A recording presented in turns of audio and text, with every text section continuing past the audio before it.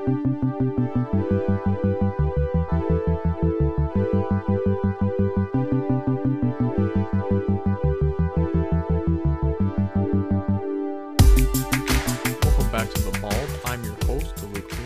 is our 14th episode featuring an interview with Andy Baker from AndyMark. I conducted this interview 2 weeks ago at IRI. It's an amazing interview and I know you'll love it. We have a very special episode with Andy Baker. How are you doing, sir? Great, Luke. It's good to be here. Yeah, it's awesome to get a chance to interview you and talk more. So, what is AndyMark? AndyMark is a company founded by Mark Coors and myself. Our wives thought we were really creative with how we named the company. But the intent was to really help first teams build robots in an easier manner so it's not so difficult to find parts to make a competitive robot. And over the years, that kind of morphed into not just selling parts for first teams, but also making and selling parts for people that want to build a contraption or they have a hobby for something, or they want to build a robot, mostly mobile robots, not so much industrial robots, unless that industrial robot is like a prototype of something. So you actually started as a first parts developer, I would say. Yeah, Mark and I were both mentors on Team 45, which I'm a mentor now on 45 again. I was off for 11 years on a different team. Long story there. But Mark stayed on that team for many years. He retired from AndyMark, and then he passed away 2 years ago. So back when we started the company in 2004, there were no off-the-shelf parts that were really designed specifically for mechanical challenges in first. There was IFI or VEX had some electronic parts since like 99 and 2000 that were really effective and had been really effective for first teams, but no one was selling mechanical parts. Small gearboxes, Omni wheels, Mecanum wheels, shifting gearboxes, aluminum sprockets even. All those things you just couldn't get. Yeah.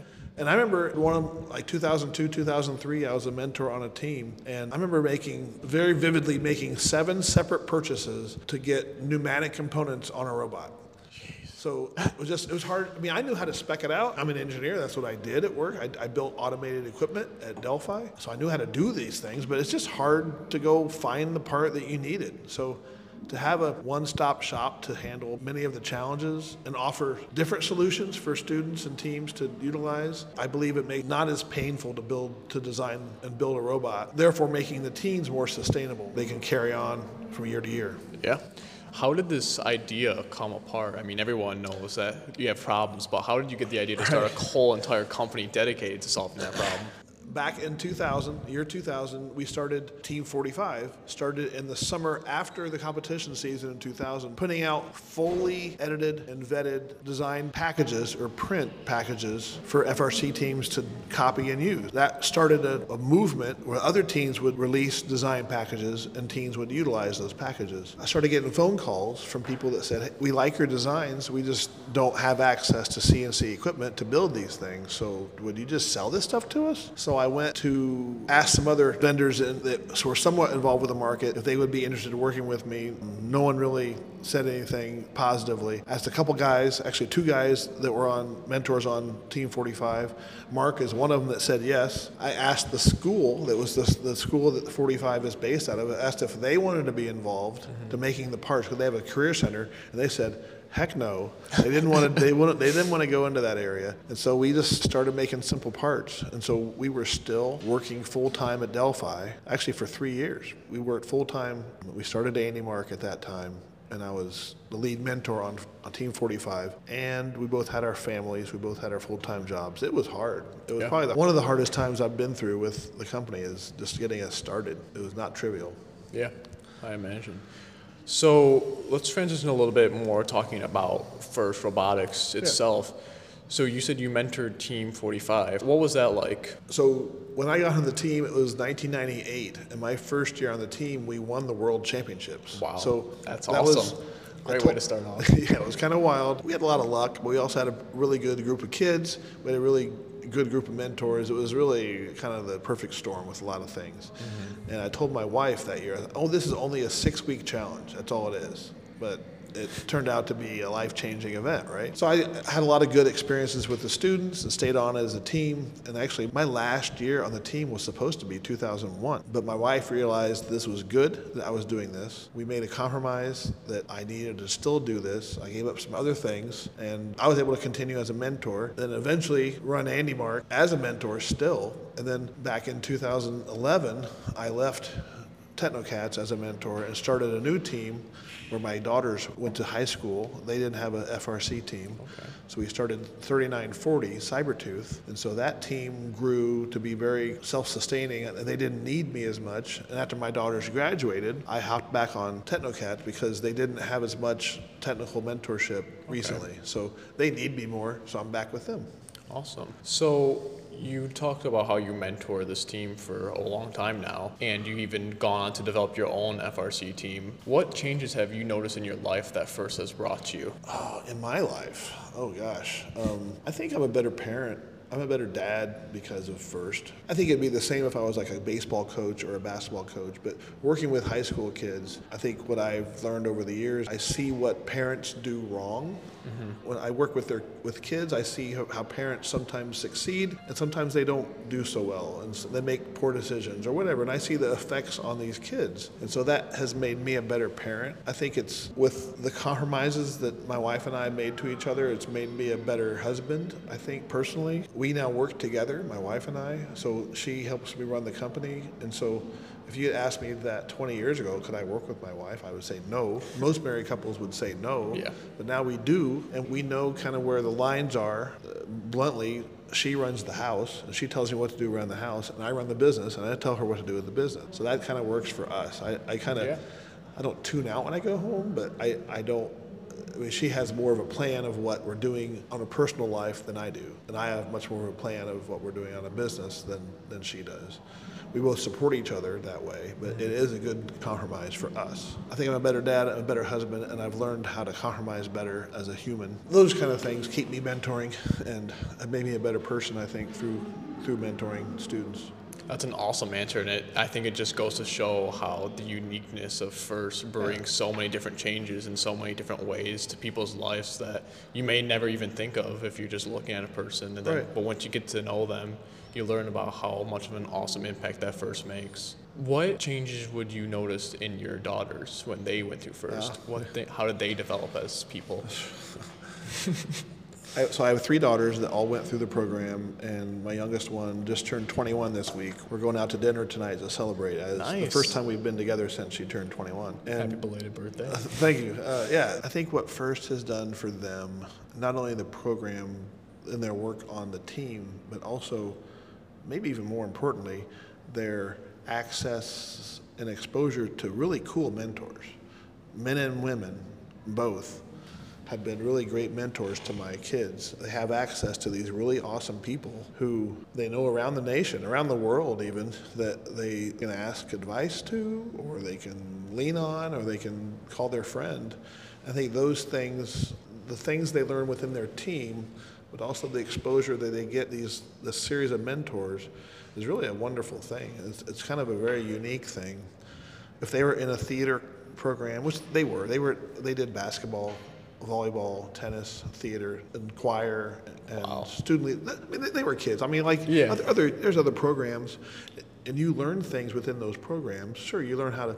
If you're a football team, you learn how to play football. You learn leadership. You learn perseverance through some tough situations. Those are great things. But the access to, and first, the access to the mentor network is very unique, and you don't really get access to people who can hire you, or the diversity of, especially geography diversity of, you get to meet people.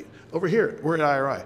We're meeting people from Mexico, we're meeting people from Canada, New York City, Colorado, Miami. There's people all over the place. So, and we all have this wonderful thing in common of being good FIRST teams. We have a passion for FIRST because we're here. That collective passion is pretty neat. Yeah, that's awesome. What is your favorite part about FIRST? What makes you keep coming back to it? I think my favorite part about FIRST is seeing the maturity that kids go through.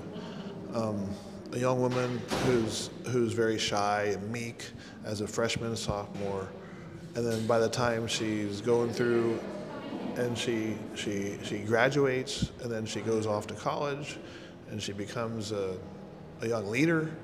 And seeing that progression from a meek, kind of clueless young kid, smart but not experienced at all, and to become a young lady who's a really strong contributing member of society, and you saw that progression, that's the best part, is getting to know these kids and seeing them become young adults who really they transition from being a person who is definitely you see as a kid, and they become a friend. You can depend on them, they can depend on you, and it's more of a peer-to-peer relationship as opposed to a mentor-mentee relationship. Yeah. And that's really special to see a kid become an adult and to be part of that transformation. I always like that. So we're at this really awesome off-season event, IRI. Yeah. What's the whole backstory behind that? How did this idea become? Okay, I'll try to make this short. It has to be long, so I'll try to make it short. In 1999, our team 45, we went out to Plymouth, Massachusetts to go to Rumble at the Rock. And it was a 46-team event in 1999. And we were invited because we were a runner-up in the Worlds after the year we won Worlds. It was a 2-year really good run. So we were invited. We had a great time at their event, and we said, we could do that. So in 2000, we had an event in Indiana, in Kokomo, called IRI, and we invited a bunch of teams. About 21, 22 teams showed up, just Midwest teams. And then it got bigger the next year. And then it got big enough the third year where the teachers on Team 45 came to me and said, well, we're teachers. Part of our deal is we want the summer off. Yeah. We don't have to work on hosting this event. We'd rather not do this anymore, just in Kokomo. I said, okay, well, let's find some other teams that want to do it in Indy. Plus, it's going to be big. It's going to get bigger. And Indy is a better place to travel to anyway for teams outside of Indiana. So let's have it in Indy. So we found a team that was starting a new team that year. That was 1024 kilobytes. Chris Foltz on 234 said, I will help run this event. He's a good friend of mine, and he said, I can take this over as the lead guy. And I said, I will be your right-hand man. We'll just do this. So since 2002, we've ran the event out of Indianapolis at Lawrence North High School. Twice it's been not at the high school, and this is one of those years. And so over the years, we've had excellent competition. I think it was probably 2008 or 2009. It got to be a more exclusive event where we had more applications than we had spots for the invite. Wow. And so that was thrilling, but also kind of a bummer to the Indiana teams that were depending on coming to this event every year. We chose to say no to some of the teams in Indiana. They just weren't very competitive. And so we wanted to make this event focused on the highly competitive team. That was on purpose. And one friend of mine out east kind of was making fun of IRI once, and he said, well, the IRI, that's where the egos come to play. Like, that's actually true. So it's the best teams. So one year that was our theme on our T-shirt, where the egos come to play. So over the years, we've had really good teams and really good matches. We claim the best teams in the world will come to IRI to see each other and to play. And we also have a lot of fun. We usually have some extracurricular activities, like we've had mentor matches in the past. We have crazy fundraisers, like we had a Kiss the Pig contest one year. We've had talent shows. We've had bands play. We've had like a comedian show up and give a show. Usually we have a team dinner for everybody. We're not doing that much this year because of COVID, and this isn't our home base, so we're not as comfortable with doing some of the things like that.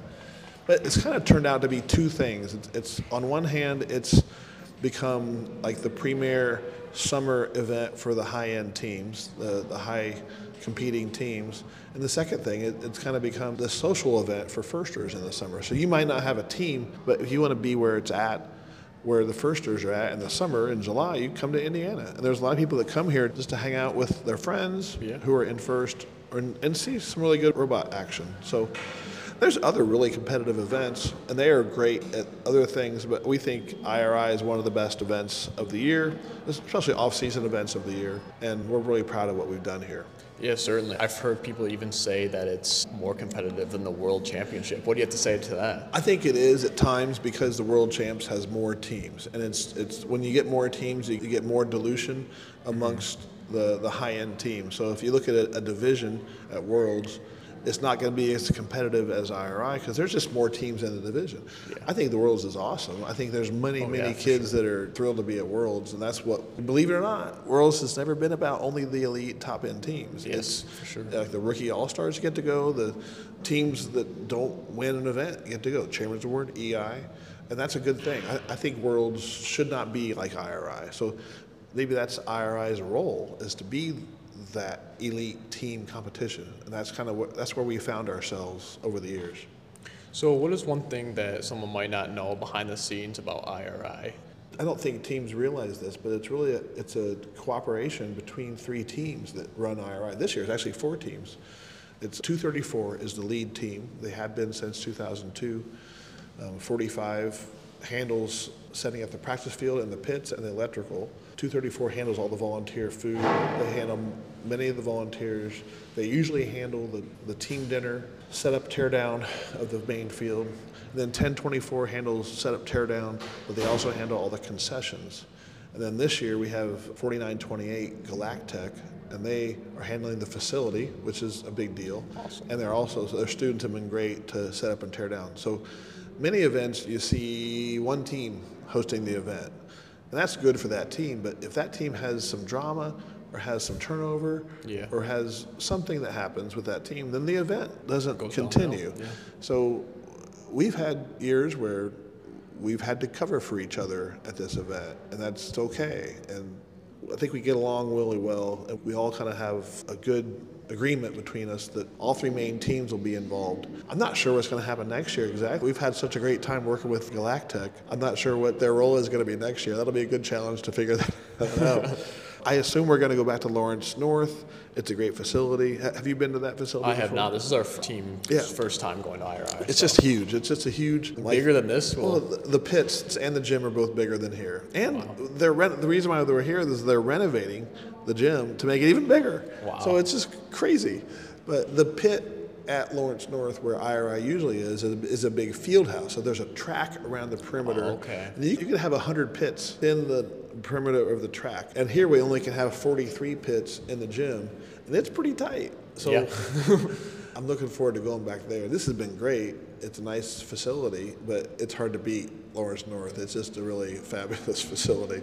I might just be getting some small town shock coming from Hemlock, but we were really, this school is huge compared to where we're from, so I can't even imagine seeing Lawrence North. So Indiana is famous for having very large gymnasiums, like the basketball gymnasiums for boys and girls basketball. There are things that school boards would compete with each other to see who could build the biggest ones. Wow. So of the 20 biggest high school gymnasiums in the nation, Indiana has 12 of those. Like crazy. That's incredible. And this one isn't even on the top 20 in Indiana. Seriously? This is a big gym, but it's small compared to like there's one that's like 10,000 seats and 9,000.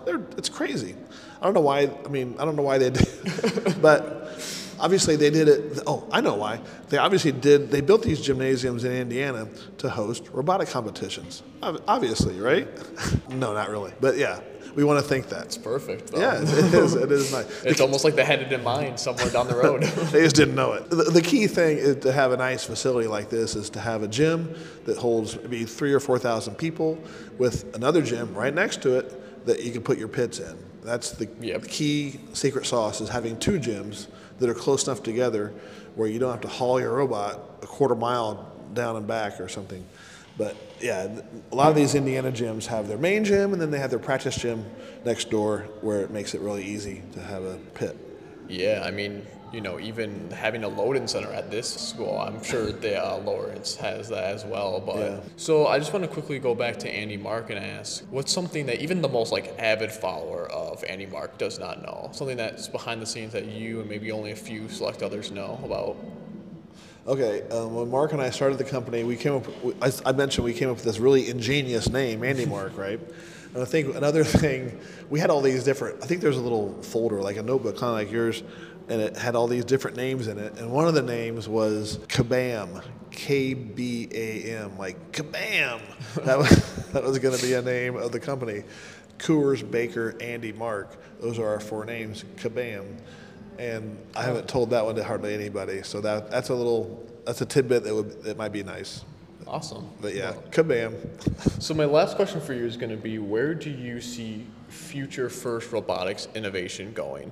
What do you think is like the next big thing, I would suppose? I think it's kind of expensive, but if FRC Game Design Committee and the teams can kind of embrace the whole RF tag situation, like there's a company called Zebra Systems, or they make radio frequency tags. So you can put this tag on your robot, and you can drive around, and it gives it like a map of where all you went. Okay. If everybody had an RF tag on their robot, scoring would be different. Yeah. You could have live scoring that was like, you could just count cycles of laps, or you can, and if RF tags were in game pieces, then that would be different, and it would be a lot easier to me to count scoring game pieces. So I think RF tags on the field would be really interesting to see what all the possibilities can be. We've had, actually at IRI, we've had RF tags on robots like 3 or 4 years ago. It's just expensive to have it on everybody's robot. Yeah. And I know there's some events that do that. They did it at Worlds this year, so you can see like a map of where all. I do remember hearing that like it wasn't in the Einstein division where they would have the RF tag, and you could like see everyone's path. Right. Yeah, that was pretty cool. So we can see it now, but if you think about it, what would we do with that? What could you do with that data? And could it be based on how we score the game? Yeah. Like if your team did 6 laps and we only did 5 laps or whatever, if you covered the field more and I was only in one quadrant, could you get a bonus point or something? I don't know. But you could be really creative, and really I'm sure there's tons of ideas that people could come up with these RF tags. So that's going to be, I think within the next 5 years we'll see something. I have no inside knowledge at first about that. I have a lot of inside knowledge at first because we work with them very closely, but nothing about that. Yeah. I'm talking to them about. Yeah, that would be a cool thing to see more of, I think. It would be just figure out how to pay for it all. Yeah, it's a really unique idea. Yeah. Certainly. So is there anything else you want to add? I think in general it's nice to be back to normal, somewhat, with regard to FIRST. As a company owner who depends on FIRST for my company to be normal, obviously that's important to me. But I think also just for people who love FIRST, we were kind of bummed the last few years, and I know my staff was kind of frustrated. And I think once they got out to events and they started seeing their kids and started seeing the impact of what they work on, make a positive impact on students, I think it helped boost their emotions, and not only happy to be back, happy that the economics of running a business within this COVID culture, but also the endorphin rush we get when we are doing what we like to do and people give us positive feedback for that. That's been a good thing over the past year. So that's been good. That's why I want to add that. It's been good to be back, obviously. Yes, for sure. But it's been good to be able to impact people's lives and make them happy again, really. Yeah, I mean, I know for myself, I first joined our team back in my freshman year, and that was 2019, 2020. So I did thankfully get to go to one event, but this year was actually my first full season, and I'm becoming a senior later this year. So there's certainly a lot of kids who missed out. I know some like graduating seniors in 2020 and even 2021 missed out on a lot. So it is awesome to get back to normal. You've stuck it out, and now you see the other side of the hill that you had to climb up the last couple of years. Yes, so for sure. Yeah, good for you. Thank you very much for joining me, Andy. Yeah, this has been great, Luke. Thank you. Thank you for listening to this episode of The Bulb. Please subscribe, share with your friends and family, and leave a 5-star rating. Want to ask a question and get featured on The Bulb? Leave a voice message at the link in the description, and we'll play it in our next episode. Make sure to tune in next week for an exciting update on The Bulb. If you have any questions, please send us a message on our social media platforms. Links to those are in the description.